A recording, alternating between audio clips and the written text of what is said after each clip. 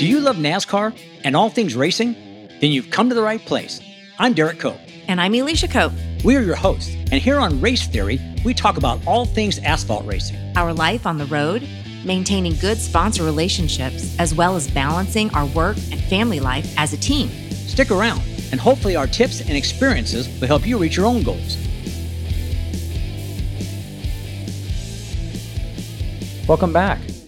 Well, we kind of left off in my broadcasting career, and that had come to a bit of a standstill from the point that I really didn't enjoy it as much. I wanted to be in the car and look to try and reinvent myself, try to find opportunities elsewhere. You did really well broadcasting, but it just wasn't your calling. Do you think that it ever will be? I didn't really, want to talk about what I still wanted to be doing. I'm asking questions, and I know what the answer is, and then I have to listen to what they say. And I enjoyed doing it. I was comfortable doing it and felt relatively proficient at it, but I really wanted to still be driving. You have a window of opportunity to drive, and it's like I felt like I learned some things, enjoyed it, said I did it, but I still wanted to drive.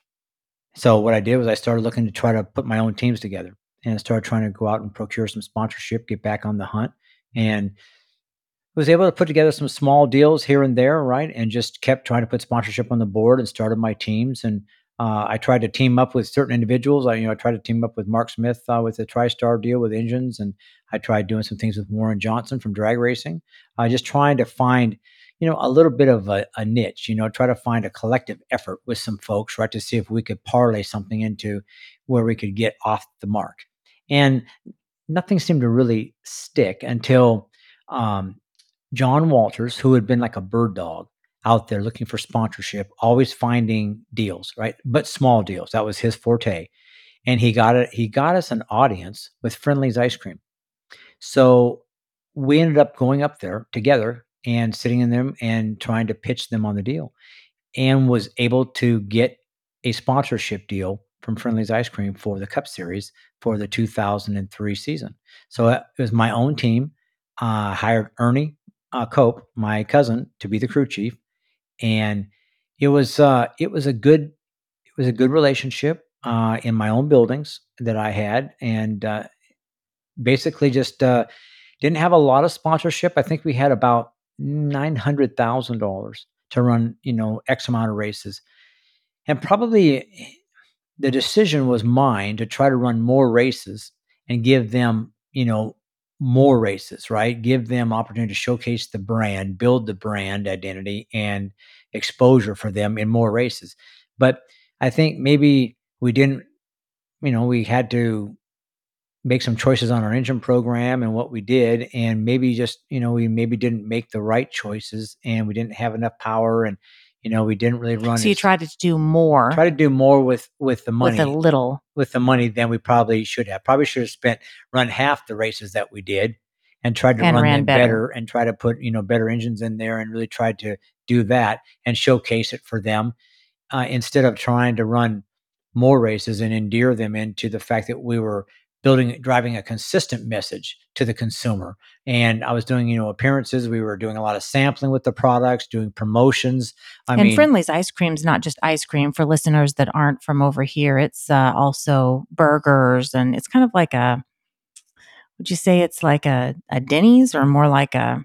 Well, they had their own, like you said, brick and mortar, right? They had actual, restaurants where they served, ice cream, but they also served sundaes, but they had burgers, they had, chicken fingers, they had, a menu, salads and all that, and a place to sit. But, a lot of it was, the distribution that they had in retailers. And so we built a lot of promotions, a lot of special things, for charities and, coloring contests, you name it. We tried to really work hard and do appearances, even to show cars things, and just really tried to do as much as we could. Yeah, the show car was cute with the ice cream cones all over it. So we did a lot of things, and I really put, a lot of effort into it. I know Ernie and the guys really did too. We were a small group. I think we only had maybe 8 guys, something like that.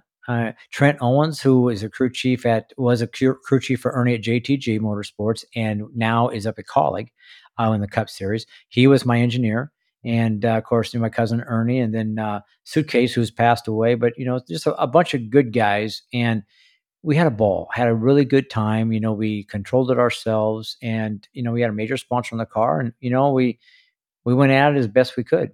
I ended up getting hurt really badly within that period of time too. I drove a guy. It was Jay Robinson's, but he was in conjunction with Dan Shaver, and I drove that car at Richmond, and the throttle. There was a problem with the throttle. The throttle hung wide open and went straight head on the wall. And Is that when everyone thought you were dead? yeah, Covered the car over with a well, yeah, tarp? that was. I think that one was actually St. Louis Oh, that's when right. I was airlifted out with the helicopter.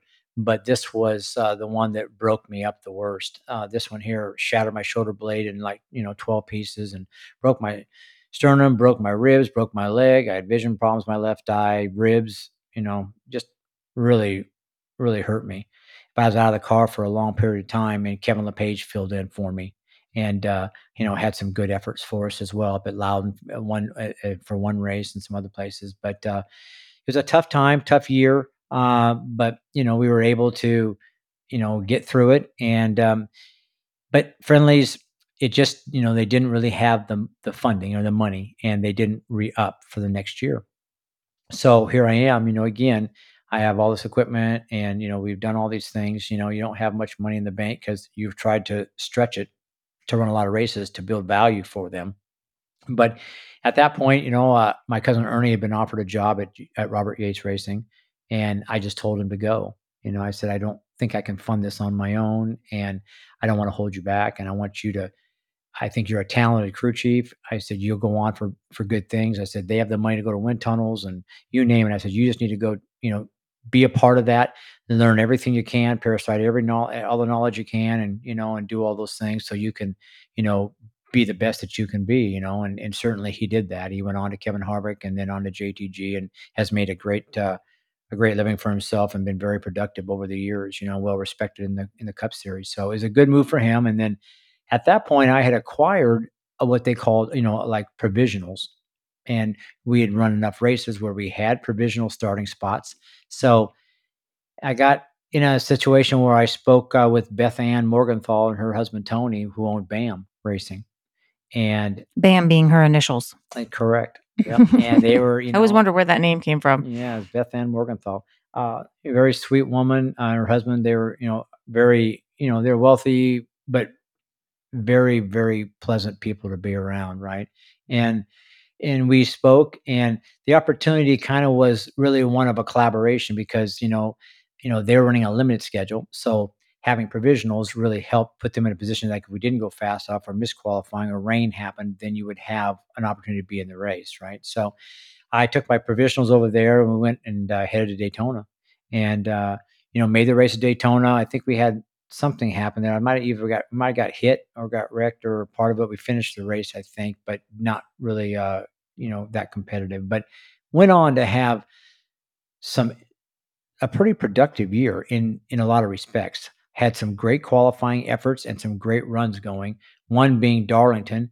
I think we went out. I don't remember when we went out early, and sat on the pole and was first for a while, and ended up qualifying fifth, and had a really good run there. And then went on and went to Texas, and ended up running in the top 5 at Texas. Had a really fast race car there. It really was like in a position to have an excellent run, and then something happened where we cooked the U joint out of the thing, and didn't get to finish, which took us out of it. So ultimately, I didn't really understand um, what happened there, but I think it was another one of those deals where the crew chief was really trying to keep himself in the deal, and wanted to bring another driver in, and wanted me to, they basically gonna let me go. So they kinda used up my provisionals, and, How nice of them. got me through the year, right? And we had some really good runs going, but, the car had problems. They wouldn't finish. They had things happen all the time. They'd make mistakes or whatever, and, primarily, I felt like I had done a creditable job in the car, and thought that we could, or that I deserved to probably be in there, for a while, and didn't happen. They made a change. I think they put Todd 09 in or whatever, and they really didn't do any better. And so, again, it's just like you say, when you have inherent problems or you have things that are, within the system, right? The culture is the way it is, the people the way it is, you don't change that. So another one of those stories, and you're kind of left hanging in the lurch once again, right? And you're in the mid 2000s now, right? And still without a full time ride, you're just, you know, looking at every small opportunity you can to stay relevant and stay in the public eye. And that's how it went. That's how it goes, and that's kind of the way it went for, a period of time. And, again, I was still staying in the Cup Series, had not really ventured out and looked for anything in the Busch Series or the Truck Series, really was just trying to do what I loved, and I felt like that, I wanted to put my focus on that. I mean, that's what I wanted to do, and, I wanted to put my effort there. So, kept working on that, and, kept trying to put, something else together. And then, from there, I went into I guess, a time period that is hard to talk about to some degree, just simply because, it was a period of a lot of ridicule and a time frame in NASCAR where, yeah, a lot of things were frowned upon, and that was starting and parking. It was a time when the business model, a few people started doing it, in the Bush series, and then it kind of filtered up to the Cup series because there was a lot of money in the Cup series at that point just to start a race. And you could go and like qualify for the event if you had a good car and a good engine and a good driver.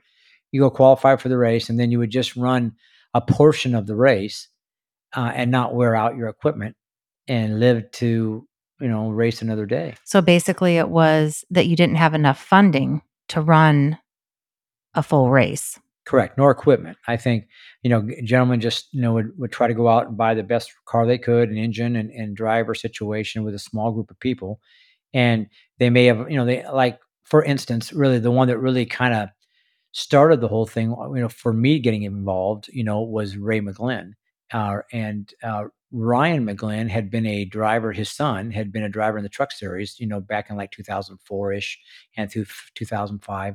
And basically, he, was looking at trying to do this Cup car, and he had gotten involved with Carl Long, and they had, tried to put some races together, right? And, I think it had been a difficult patch for them, right? And I know that they had made a race or 2 or done some things, but struggled, and then they asked me to drive the car. They had, a car entered for Carl to drive at, Martinsville, and they asked me if I would drive, and I said, "Well," I said, "I thought, Carl was driving your car." He said, "Well, he was, but we've been struggling." And I said, "Look, I don't wanna drive. I don't wanna take that ride from Carl Long." Carl, he's a hard worker, he's a nice guy, he's trying to feed a family and race, and I said, "I don't wanna do that." I said, "If you'll take a second car, I'll go in the second car, but I'm not taking Carl's ride." And they must have talked about it and decided to do that and put another group together, took a second car to Martinsville. So Carl and I went up there as teammates and tried to make the event. And, obviously it didn't work out well for Carl. He didn't make the race and I did. And so I qualified for the event and then started the race and ran the race. And, at that point again, you always feel bad for people, and again, that's when it kind of, like, took Carl out of the car and put me in the car, and then we started a deal with McGlynn, and we had struggles. The cars they had weren't very good, and they had bought some Penske cars, but they had cut all the mounting points out of them. They didn't really know where the geometry was at. The things were just I in disarray, and you really couldn't get the speed out of the car. So we ended up hiring, a kid that actually worked there and that kind of got us back in the realm to where the car was proficient and went back at it. And all of a sudden started making races and relatively, I mean, not easily, but not, I mean, it was like we found speed and we ended up having Joey Arrington motor in the car, and I forget, I think it was Texas. We went to Texas, and we made the race. And it's a difficult Texas is a difficult place to make a race, Hmm. and it's tough to find speed. And we went out there and made the race, and that started the I think the onslaught for us to start making races, becoming very productive. And Ray, I was Ray was paying me well if I made the race. So it was an incentive based relationship. So, but it was a start and park deal Basically, you knew you were going to get paid if you made the race. So if I all made the race. efforts and Paid my funding, expenses. right, was centered around qualifying. And at They that Yeah. point, there was a lot of cars in the field. You had to beat 5, 6, 7 cars. Today, you don't have near that field. Yeah, So we didn't have provisionals, so we had to make the race on speed, right? So we were up against high quality caliber cars, and we had a small the Wizard Wizzy Dominic Turse out of Wilkes-Barre Scranton. That's where McGlynn Racing was at, and Wizzy's become a great friend of ours, and all the guys that were working on the car up there, just a great group of people, and the volunteers as well that came in on the weekends, right? Just a great group, became friends, and uh, we had modest success. And I think the start and park, thing was it was a difficult thing to do. and it was difficult on you. And I think that's what listeners need to understand. And the average NASCAR fan doesn't understand that the start and park was for those teams that would have just faded off into the sunset had that opportunity not been afforded them. And it allowed them to stay in the business and to make a livelihood for that crew. Yeah, and we had some sponsors, and that's how the relationship with Sundance Vacations came about. And that was an enduring that we'd still find Still have them as opportunities to do sponsors things later on. later on. And Royal Administration, which was involved because he had car lots and So obviously used car these lots. sponsors were coming and enjoying the event. They were. It was kind of a deal where it was like a personal experience, right? Mhm. People are coming to the races and spending time there, even though in some races we try to run a little longer in or whatever. But we just you had to pick your fights, right? You only had so much money, and it costs a lot, And again, our thoughts were that again, you're out of sight, out of mind, right? And everybody that was in this deal loved racing, to the fullest degree of the word, right? And wanted to be at the highest level, was hoping that we could work on trying to find sponsorship. If you can go prove that you can, get a ticket to the dance, you can make races, right? You're obviously worthy of having some sponsorship to the point where you could escalate the program. So I guess it's like the deals where you always want to believe that the next great sponsorship is right around Is the right. corner, Yes. And right? that this is a stepping stone to it. It is. And so it's about self-belief, and you keep pushing and fighting the good fight. And people want to, ridicule you for starting and parking and, taking a spot up for somebody's going to run the race. Well, you know what? If they weren't good enough to be in the race in the first place, so be it. Right. So the bottom thing is like, Qualifying was your qualifying win. was my win. And that was my way to go prove to the other guys that couldn't make the race that maybe you got the wrong guy in there. Right. If they can't make the race, then why are they in the car? So as my, mirror to the soul, right? Say, hey, I'm going out here and I'm putting it on the line, and I'm showcasing in modest equipment, worse equipment than what you have, and we're outrunning you. And this is some big names. I mean, for instance, we went to Charlotte Motor Speedway, and we ended up qualifying for the event, and Michael Waltrip did not. And I guess, Ty Norris and, those guys, they went to, to McGlynn, and they came and wanted to basically take my ride. So I had to get out of the seat, and they paid, I had to write a contract that night and put it all together for them and ensure that we got paid. They were going to rebuild our motor, had to fit Michael in the car. And, here I am. I just went out and made the race at Charlotte, your hometown. And then you got to go home and sit on the couch and, give up your ride so somebody else paid so they could be in the ride because they had a sponsor. So it's a little demoralizing, right? And embarrassing because you got to leave. But at the same time, you get to beat on your chest a little bit, right? And that, That someone else wanted what you had exactly. because of your own merit and talent. Exactly right. So, and Charlotte was a tough place to make a race. And, I was always good at qualifying there, Well, and Charlotte is a huge field, always has been, because everyone, everyone and their brother and their dog tries to go make Charlotte because it's Yeah. right here in our own backyard. So it's not expensive to go to that race. And so a lot of the majority of the teams, well, almost all the teams are right here in this area. So that is one, just telling our listeners that you're going to see triple the amount of tries to qualify into that race. And that goes for the Xfinity as well as the Cup. So every year, regardless of what we were doing, I know we were always trying to make Charlotte, and it is a very difficult track to qualify on. Yeah.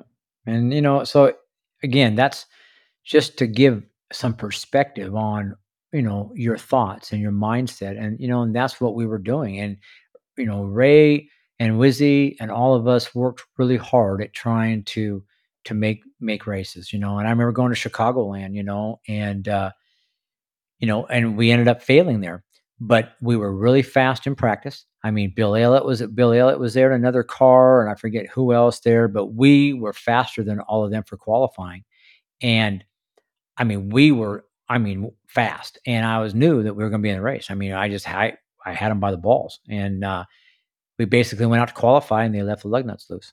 Oh no! Yeah, left the lug nuts loose. The tires come off? They didn't come off, but I mean, the car, I took off immediately, and the thing, coming to the green, the tires started vibrating so bad you couldn't hardly even, you knew what was wrong. So you just had to come And in. I didn't. I stayed on it. I stayed in it. I drove the living piss out of it and just tried to drive it as hard as I could drive it and just hang on. It's vibrating all over the place. And What if you would have wrecked? I didn't care. I wanted to make the race bad enough, and I tried. And I laid it on the line, did all I could do, and we missed the race, But come back in, I said, this thing was just, something's wrong. I said, somebody's done something, or left the lug nuts loose or whatever. I said, sure enough, I mean, all the rims were, oblonged out, all the holes and stuff. And it was devastating. Everybody was mad and everybody was upset. And, but for me, I was like, you know what? Okay, hey, we made a mistake. But prior to that, the caliber of cars that we were outrunning again shows you right there that we are not deficient. Yeah, We're and the good. majority of your crew were volunteers. Yeah. And so, but Wizzy did a really good job. He's a student of the sport, really worked hard on the cars up there, and they brought a quality piece. We bought some nice cars. Ray bought some nice cars, and we worked hard at it. And, that was a fun year for me, even though you take the ridicule and you're starting in park and you're not getting a chance to race, but it still gave you an opportunity to go showcase your potential, go show people that you are still relevant. You're still able to go out there and lay a lap down, with the best of them and outperform your peers. With And, far less equipment. absolutely. Right. And you're just hopeful that somebody's watching and that somebody's going to give you an opportunity in the next deal. And that's really what the starting parking thing was about. And some guys, maybe not. Maybe, like guys like Jay Robinson and some of those guys, it was really just a business model and they used it to make money, but to fund another car. It was like a helper where they would run two cars. One was a starting park, and it helped fund the other car. And again, fed families, fed people, fed the drivers, and let the drivers still be relevant or have an opportunity to maybe learn. Some drivers didn't have as much experience, and they got to do that deal if they could qualify well enough, right? So it just, again, it was a time that, well, it was a time within the sport that it was allowed, and they certainly knew about it. Yeah. They were not laying any laws against it. No. And I think, obviously people started complaining later about it, right? And, there's a lot of cars. And the problem became that it became a business.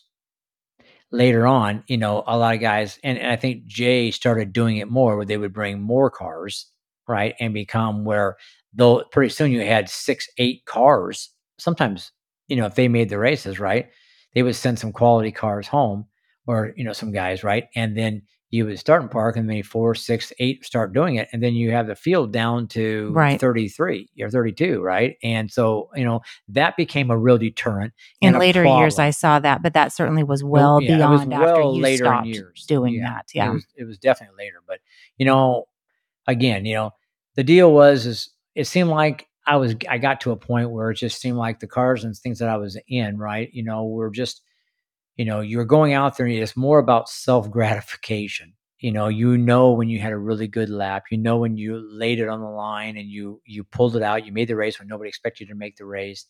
And really at that point, that's all you could really take from it, and a paycheck. Mhm. And I was so, gonna say it was a business, and you were still, you were doing, shocks on the side, or, yeah, I had my a shock shim business. and a shim business. I had shock absorber. I had shock absorber companies, and I was, a shim business, and so I was doing other things, from a business Certainly perspective, had to right? supplement your income, but But if you think about it, I mean, just for perspective, right? When I was driving that car for Ray McGlynn, I wasn't getting paid unless I made the race, but I made $10,000 for going out there and laying it on the line, mhm. and $10,000 Back then, a that's a week. lot of money. Yeah, 10,000 back Yep. then, $10,000 a week to go make the race. It wasn't terrible money, and it really was a deal where it subsidized your income and still gave you a chance to go to the racetrack and be seen and do what you love. And at that point, I never was gonna let people ridicule. I wasn't gonna take that. It's like, you know what? I don't care. I'm gonna do what I have to do. It's not your life, and it's my choice. And hopefully, I'll find some way to get back in it full time and drive again. And that was my motivation. Right, right. So. Well, and it was a means to an end. It was a stepping stone, whereas other people certainly did not do it that way. But just wanted to set the record straight on that one. Yeah, I mean, I think it was something that you really don't like discussing because it was a time frame when you hear it, that It has stigma to it. it did, yeah, and it was a time that you really weren't doing what you wanted to do, but again, I was still driving a race car, I was still making a living driving a race car, and sometimes, like I said, you know, life goes in. Life is what happens to you when you're making other plans. Yeah, exactly right. So I guess I don't know. When life throws you lemons, you make lemonade, and I guess I was making some lemonade, but a little sour, more sour than what I like. Sour to other people. Yeah, exactly. But anyways, we'll stop, a little bit there with where I was at. I mean, obviously from there, the same thing started to progress a little more. I tried to help out, someone, and started driving a bush car and doing some races, and then.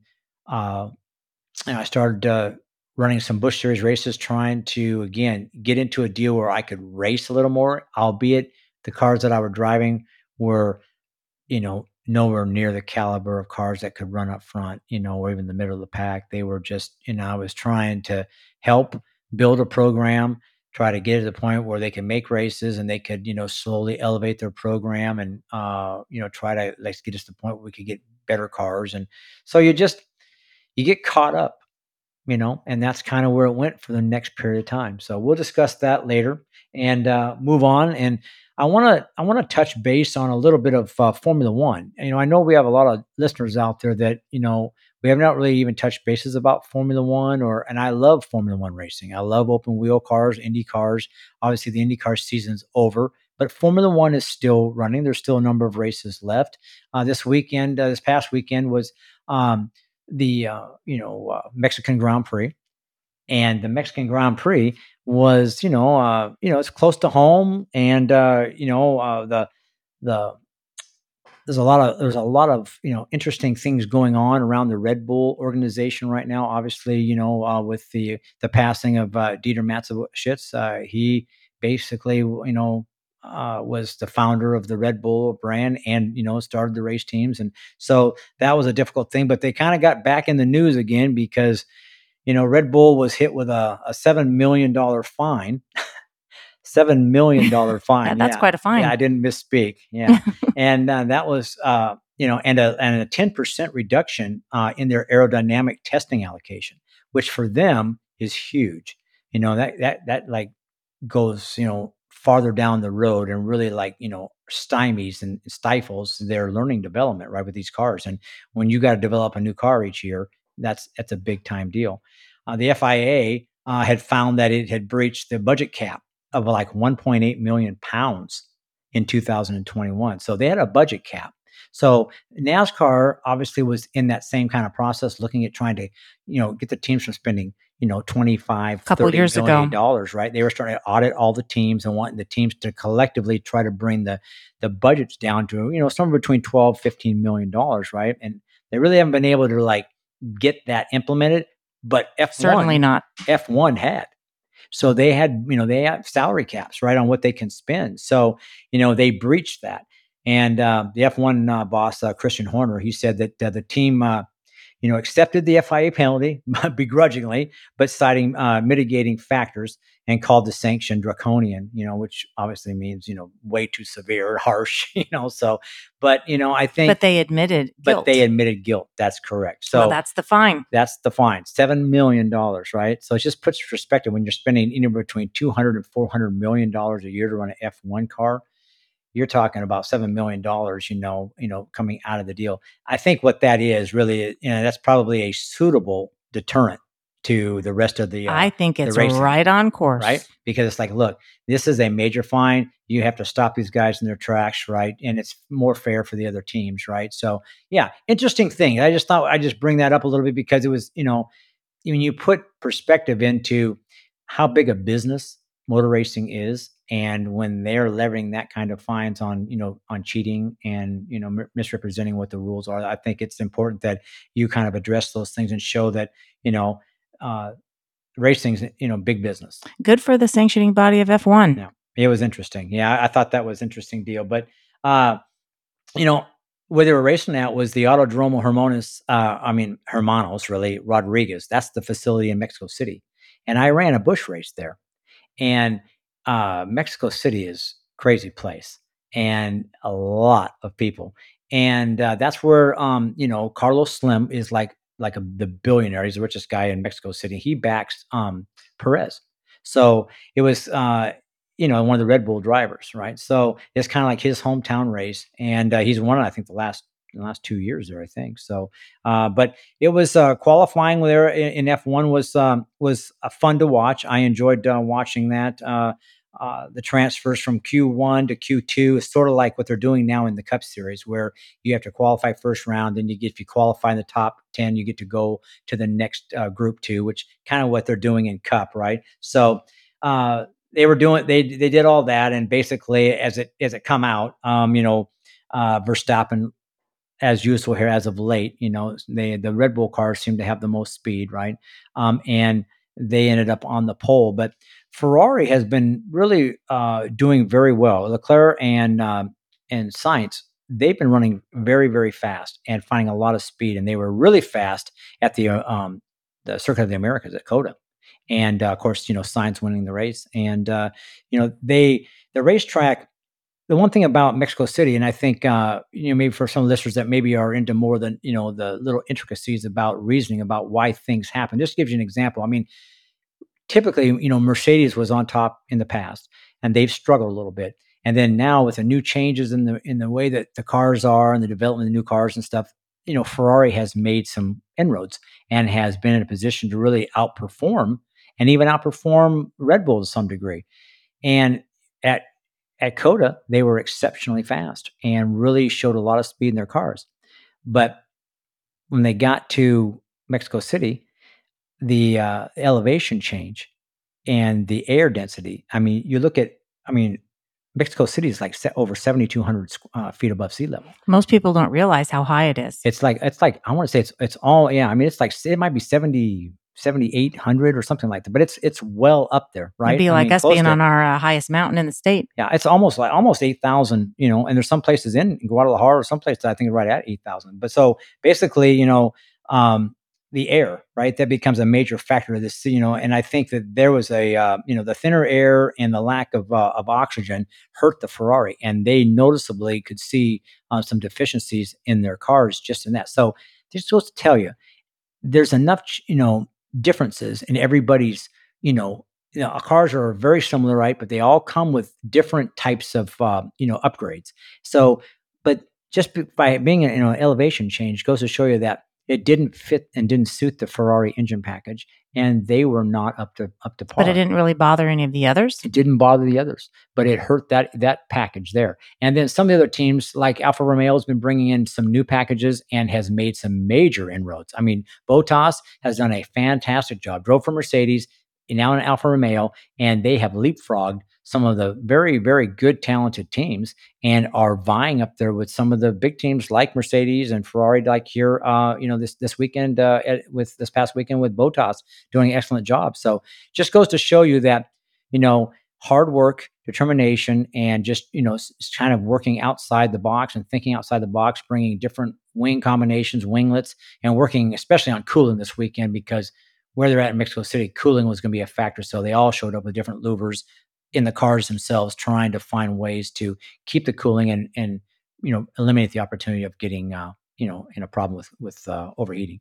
So interesting aspects leading up to the race, but the race, it was interesting because Mexico City, at that racetrack there is a very long front straightaway. When we ran there, they put a chicane in there to stop us to break the speed up there. But in the F1, they don't do that. So being on the pole could be a detriment because you get the toe. And when a DRS, doesn't happen for the first part of the race, but when you get a toe there, those things, they get a big run. So fending off the cars in second and third would be difficulty. But as it worked out, you know, Verstappen, and Red Bull had a great run and ended up, winning the race. But Hamilton did a really nice job. Ended up second, so it showed that Mercedes is making some gains, finding some speed back again, and Russell probably had a shot at the pole, but got off track a little bit and didn't quite pull it off, and Verstappen beat him, but showed signs that they were definitely there. But Hamilton had some problems in Q3. I think starting Q2, Q3, some problems with the engine. I think something more electrical, maybe ignition wise, and the thing lost some power, and he ended up second. So he felt like that he had the capabilities, if they didn't have that problem, to have had a shot running for pole, which that was only their real second shot at the pole this year. So been a tough year on Mercedes, but you can see they're starting to fight back. So I thought it was a nice lead up to the race, and obviously the race kind of was less eventful, Ferrari did struggle at the back or in the middle of the pack, and Verstappen won the race. Hamilton was second, and Perez was third. So in his hometown, he was on the podium. So obviously made all the Spanish folks down there in Mexico City happy, and a good race overall. But just wanted to touch base a little bit on F1 because I know there's a lot of people out there, and Timbo especially is wanting. Shout out to Timbo, Shout out to Timbo. I know he's interested. I thought I'd give him a little shout out there and let him know that our new son-in-law. yeah, I'm trying to be a little bit more about the F1, give him some insight into what I hear and what's going on. Just because I know he has a great interest in it, and so do I. So Yep. Well, let's talk a little bit here. We don't have much time, but we really need to talk about what happened in the Cup race in Martinsville with the Final Four being decided, and it was quite the finish. yeah, the race itself actually was pretty interesting all day long. I think that guys started out showing a lot of speed and looked like that they were going to be forces to be reckoned with. And the racetrack, it took some rubber, and guys were running different lines, and it was interesting because you started to see some guys, that you would, thought they're going to really struggle all day. I think one was Christopher Bell, qualified poorly, right? I started way back and had to win. And then you had a guy like Chase Briscoe who started up front. He had a really good qualifying effort and had to win, but ended up making a mistake on pit road, and they left the fuel can in, and it drug it on pit road out of the box. So that put him back, and they had to come back from that and struggled to do that. But he did. Had a really fast race car, put himself in a position to get back up in the mix, which was interesting to watch. And then it seemed like back and forth. You really the two you really were watching the most of the time was Hamlin and Chastain, because those are the two that were going the closest back and forth point wise, right? And then and beating and banging each other, and already had really bad blood between them to begin with. Yeah, a lot of bad blood, right? I think it was, I mean, and then throughout the race, right, it was just like the comers and the goers, right? And then you just kept watching, and slowly but surely you could see Christopher Bell was making some gains and getting up there. And he had already, he'd already won a race earlier to get, into the next top four, right? And then had some bad races, got wrecked in the bubble. He was collected in the Bubba Wallace Larson deal at Vegas, which, just really put him out of the points, right? So it became a must-win scenario for he and Briscoe both.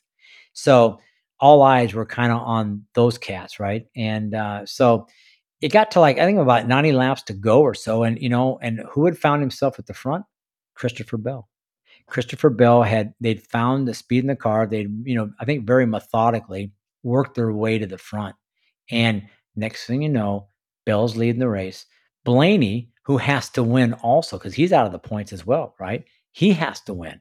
So you got Blaney now in the mix, and Bell, and and I think Elliott was, I think, third, Larson was fourth, and Hamlin was fifth. And that was like 90 to go. But oh, how the complexion would change.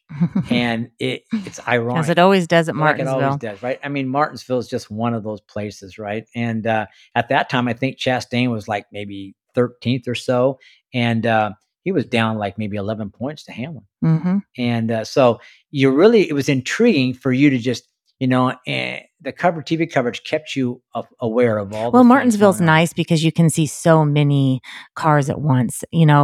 The uh the television The is optics. the optics is so poor at most NASCAR races because all you ever see from a fan perspective from the TV is the front runners. You don't see what's the battles that are going on mid pack and back pack, which sometimes are way more entertaining than what's going up front. But Martinsville, you can see it all. And I know when I was making pitches to sponsors, I would say Martinsville is a great one if you want to get brand exposure because you will get on TV. Plus, of the optics, right? The cameras are so close to the racetrack that the sponsor, letters and logos stand out Pop so well. out. You see the car way greater, and the resolution is just way better. And it's just a great place to view a race, both from television as well as being there, right? Absolutely. So one of the best places to go, and all the sponsors we ever had, right, really loved that aspect of it, right? And but anyways, we were getting down, I think, with about 25 laps to go, right? And there was a caution, and guess who? Christopher Bell's leading, and it always comes down to the choices, right? And at that point, they all have tires left, and so they want to, basically they're hoping that he comes down pit road, that they all follow him in, right? Well, they all do. Most everybody follows Christopher Bell in, and the two that stay out, Chase Briscoe and Custer. So they stay out. And you just, I mean, you're on used tires, but both of those guys, I mean, Custer again, he's fighting for his ride. And I mean, he is doing all he can do, and they're teammates. So what they There's do, no teammates in there's NASCAR. no teammates in NASCAR, but they both take the opposite. One takes the inside, one takes the outside, and they start the restart. And Briscoe gets the lead, and luckily, I mean, Custer does a really nice job and managed to outduel, I think it was Larson, and then gets in front of him and dives to the bottom, and he's behind him. And then a couple of the guys back there start, beating and banging. I think it was Keselowski and Larson. They started going at each other, and Keselowski was just all over everybody. I mean, pushing them up, moving them up, hitting them. I mean, just completely just, looked like a maniac. And His just, typical stance. it was just all over the place. But good racing, good TV, and stirring the pot. But that allowed Briscoe to get out there quite a ways, and Custer to like get some gap as well and separate themselves. So really turned out to be fun to watch. And then everybody in the back are just, I mean, they're gouging. I mean, and everybody's trying to find the and Hamlin, him and Chastain got into it, and Chastain did a nice job, kind of backed out to, like, I think, preserve a 2 point lead and let him go. But then Hamlin just took off, was able to start gapping and putting cars between him, got on the front side by like 4 or 5 points. I think it was by 4 or so. And then it dropped to about 2. And then, we got towards the very last part of the race, and coming around for the checkered flag, it's amazing to me. But by that time, Christopher Bell had new tires. When he pitted, he was the first one with tires. He managed to work his way up and got by everybody. He ran down Custer, did away with Custer, and then caught Briscoe and did away with Briscoe, and then got out front. And pretty much at that point, had Blaney. Blaney had been behind him. He kind of like drove away from Blaney, and so it kind of put him in a position to get it, win his way back in. The very last lap, Denny Hamlin has Chastain by 2 points, and he's battling to get up there and pass more cars. Well, you think he's got it in the bag. You think he's got it in the You're bag. on the final lap, and he's 2 points ahead. He's 2 points ahead. So final lap, he's underneath. So you pretty much know which you pretty much have named the final four he's at that underneath point. Keselowski, about to try to get another point, right? A cushion. Mm-hmm. And they touch, they hit, they drag themselves down on the corner, and they're on the very bottom side. Well, in the meantime, Chastain has put this thing in fifth gear, gone to the outside, put it up against the wall, and goes wide open. It was never lifts. I've never seen such a thing in my life. It was the most bizarre looking. It was almost like it was a cartoon. Like, yeah. All of a sudden, here's this roadrunner just passing everybody up, and you're like, how can he be doing that? Because he's in the fence. He's in the wall. It's like something you would do in iRacing. It was like you say, it looked like animated, right? And animation. And he just went right up to the wall. He drove it down the back straight, drove in turn 3, put it right on the wall, and then just put it in fifth gear, and then matted the gas and never lifted, and drove it in the wall, on the wall, all the way around the corner, and just ran it full wide open while everybody else is out of the gas, coasting on the bottom. And he's running all the way around the brim and hitting the wall, tearing the car up, and then comes down the front straightaway. And meanwhile, Hamlin and Keselowski are still going at it, and they leave a gap on the outside. And here comes Chastain, and he runs all the way up alongside it and just passes Denny Hamlin, beats him by a nose, and takes the win, and puts himself into the championship run at Phoenix, and Hamlin's out. And of course, y'all have already watched this, and we're recanting it as if you haven't, but it's just amazing. I mean, you can hear the animation in Derek's voice. And I just kept looking at him like, how can that not slow the car down? You are in the wall. I mean, any racer or any person who knows racing knows that you want to avoid the wall. You do not want to go anywhere close to the wall. The wall tears down your tire. The wall slows you down. It tears up your car. And so I asked Derek, I said, so why is it that he was able to do that, especially at such a high speed, and not tear up the car? Yeah, well, he got against the wall, without like just driving into it and then creating an impact, right? He just went up there and leaned on the thing and then just buried. But you throttle, also right? said that this car allowed the rigidity of this car. This body, the way it is, and all that, it does take some abuse, and it keeps going. And it didn't kill the fenders because he got up against it without a major impact. And it's just like he didn't blow a tire, or he didn't hit like you said, the gate there that he talked about, the one that you exit the racetrack on. And but he didn't care. I mean, he had nothing to lose. And you know what? You got to give this kid credit. He wanted it bad enough, and he did something that, you would, like you said, you did on a computer, early in your years, and what you continue to play with. And he tried something that no one had tried. This was very emblematic of what Carl Edwards did at Kentucky, at Kansas, trying to beat, I can't remember if it was Jimmy Johnson or Kyle Larson, whoever it was, but he drove in.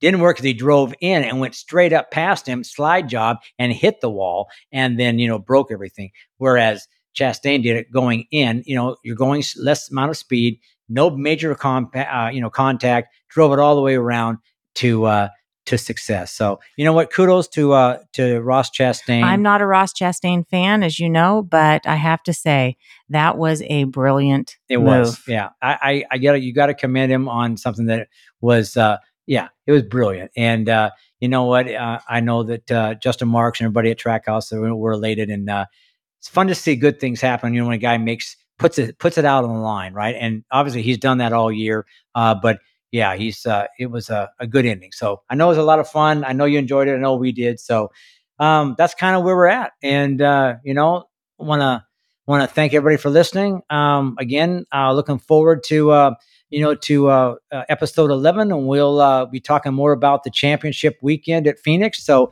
there's going to be a lot more to talk about, a lot more exciting things. And we are going to be looking at your comments and questions and suggestions as well. So make sure you tune in for that. Yeah, and we'll be talking about COTA for the Trans Am Series as well. So yes, COTA's coming up. A lot of championships there to be determined as well. So we'll talk more about that. So a lot to talk about in our next episode, and we'll look forward to having you then.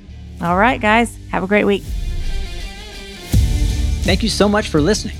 Did this episode give you some value? If so, please follow us on Facebook at Derek Cope and Instagram at DerekCope00, and leave a comment or question and use #RaceTheory. We can't wait to hear from you. See you on the next episode.